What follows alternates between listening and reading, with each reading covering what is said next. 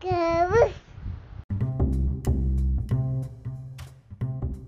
hey, hello, FPL Teacher here with the report card of Leeds United. The intriguing thing about this high pressing side is that even though their top three most owned FPL percentages add up to more than Crystal Palace last episode, the highest owned player is actually a 4.3 million forward in the form of Sam Greenwood. So really, we are going to look at the FPL prospects of Harrison, Meslier, Aronson and Cole, while looking at the potential prospect of a Moreno Rodrigo coming back, who still is owned at 5.5%.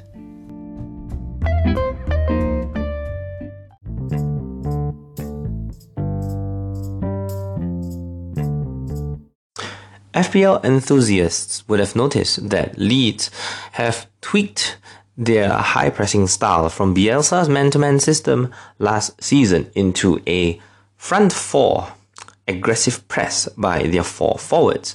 Backed up by the two central midfielders, their press now is a lot more nuanced and adaptable, crucially, because the biggest flaw of Bielsa's press was that he couldn't adjust when their opponents shifted, which suffered heavy losses to the likes of Man City and Man United, who were fantastic in transition. Now, with this new look high press of Leeds, the aim here was to utilize the athletic abilities of young central midfielders Marc Roca and Tyler Adams to win the ball and hit opponents while they are out of position. The biggest benefactors of this have been, number one, Moreno Rodrigo, who has scored I don't know how many points in the first 4 game weeks. But with his injury aside, we looked to the wingers in particular, where Jack Harrison and Luis Sinisterra now are attempting to step up and take quality shots. Sinisterra is an intriguing quantity because his debut against Everton was relatively lackluster. Everton set the gauntlet for them and sat in front of their own penalty area, and Leeds were confined to a lot of shots from range, ultimately the game ending 1-1. But at least we know that Leeds with their pressing style has the capability of dominating the ball. So the question comes down to what kind of matches you foresee Leeds playing moving ahead.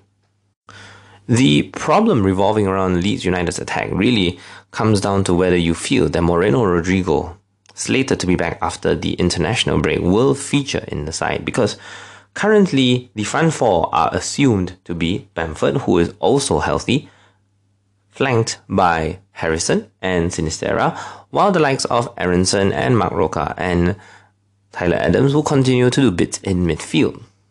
Now, the interesting thing about Leeds is that Brentford did the same thing to them, sitting deep, waiting to hit them on the counter, and Brentford did this so successfully that they scored 5 goals. But with Leeds still dominating the ball in the attempt to come back into the game, they started pushing players forward instead of relying on their front four. With Gelhardt as their number 9, he acted as a foil for the attacking midfielders to crowd the box, which is no surprise. But the heroes that stepped up were, firstly, stand-in right-back Luke Ayling for the injured Christensen, who picked up a knock in training. Secondly, Marc Roca had a lot of chances, not only from outside, but he actually managed to link up with the attacking midfielders to have chances in the box. So really, in conclusion, if you expect Leeds to have a high pressing game, buy the attacking midfielders. But if you feel that Leeds will dominate the ball with their beautiful fixture run up next, then get either Marco Roca or Christensen/Luke Ayling. Now, in order to exploit their FPL prospects, we have to look at their upcoming fixtures. Leeds begin their beautiful run here, especially if you're on Wildcard. You would have known that they begin their run against Aston Villa and Crystal Palace, two sides that are relatively passive on the ball, so which implies that really Leeds' high pressing style will dominate the ball here. Now, against Aston Villa, we can perhaps see the overloading abilities of Rodrigo or Bamford bring the likes of their attacking midfielders into play. So we're looking for the most incisive player who will benefit off Bamford's drop-offs. Now, in this particular case, since Bamford has the tendency to drift to the left side, it favours Jack Harrison. If you're more keen on monitoring Leeds, since we don't know who will start for their first 11, you can wait for 3 games and invest after the Arsenal match, because their run after the Arsenal match still reads Leicester away, Fulham at home, Liverpool away, and Southampton at home. Now, investment against Leicester, Fulham, and Southampton is a completely different ballgame, because we are really looking at Leicester's press come to the fore. So, with that in mind, I want you to imagine that Leeds are going to press a lot of the ball, and the likes of Leicester, Fulham, and Southampton, especially Fulham and Southampton, will sit deep and wait for transitions. This means that the likes of their right backs and the central midfielders that I've mentioned earlier will attempt to bomb forward in order to create openings. Now, of course, at this stage, Moreno Rodrigo is very likely to be back in the side. So the question comes down to whether you feel Moreno Rodrigo will actually finish the chances created by their deep-lying playmakers, or you feel that the front four will be completely stifled because they are relatively predictable and we will see somebody else step up.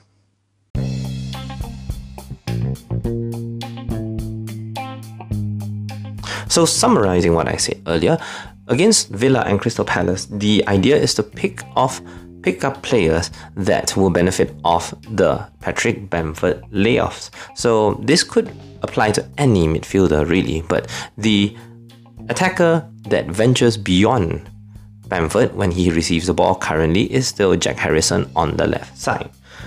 This also means that there is potential for a left back to bomb forward, although Pascal Struijk is slightly awkward as a left back. But moving forward, if you're more interested in the Leicester, Fulham, Southampton run, set pieces are definitely part of the menu, so Harrison does has some longevity as an FPL gem. But really, the value comes down to Moreno Rodrigo sitting at 6.3 million as a midfielder. No matter who plays as a forward, Rodrigo will certainly stake his claim for a starting spot, displacing either Sinisterra or Aronson, God forbid.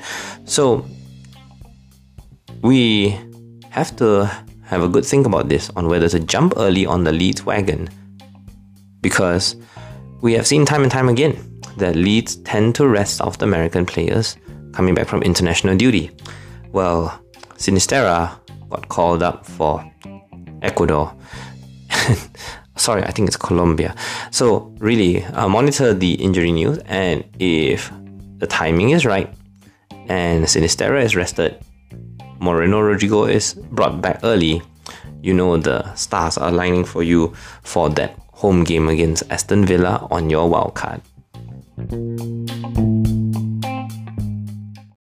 Now, beating Leeds' high and aggressive press this season has been quite a fascinating case study, because ever since Klopp and Pochettino brought their version of Gegenpress to the league, we've seen many managers attempting to implement something similar, and Jesse Marsch isn't out of the exclusion list. So, Leeds have played against the likes of Wolves, Southampton, Brighton, Everton and Brentford. I do not include Chelsea because Leeds convincingly beat them here. And there have been various results. In theory, to beat a press, you have to break their lines. So the question comes down to how you do it. Sometimes you do it through individual player ability. If you are a side that wins a lot of fouls like Brentford, by all means, if you have a lot of players with dribbling ability like Southampton, by all means, go for it. So Leeds did fall foul to a lot of cautions and mistimed tackles against Brentford here, which is how the likes of Tony profited from free kicks and penalties. Whereas against Southampton, they were less effective. Now, that's the straightforward route, and moving forward, if we are looking to see or look for a team that will take advantage of this type of productivity, we are looking at Crystal Palace up next. Wilfred Zaha might be the one winning the fouls, but the people profiting of these fouls, as we have seen earlier this season against Man City, would be Mark Anderson. Now, if we were to look at bypassing the Leeds press by playing a lot of balls out wide, we would be learning from Graham Potter's Brighton, who stretched Leeds' defence all the way across the pitch. Wolves attempted to do it as well. And so we are looking at teams that can rely on long balls that will hit teams on the counter with direct runs over the top of their Leeds defence. And in this particular case, we are looking at teams like Fulham and Leicester up next, who will employ the quick paces of Daka, Harvey Barnes, and to some extent Andreas Pereira in order to hit them on a counter, really. Leicester did this exactly last season when they met, and this was where Harvey Barnes truly shined despite Leeds dominating the ball.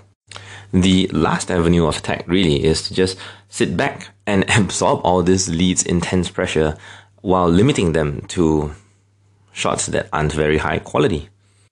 In Everton's 1-1 draw, they did it well to some degree, and you can expect the like of Aston Villa and perhaps Fulham, since this game against Fulham will be played at Ellen Road, to be a full-on Leeds dominating the ball type of a performance. And this basically doesn't favour anybody particularly, maybe the goalkeeper, but that's really what we are looking at in terms of targeting Leeds as FPL prospects.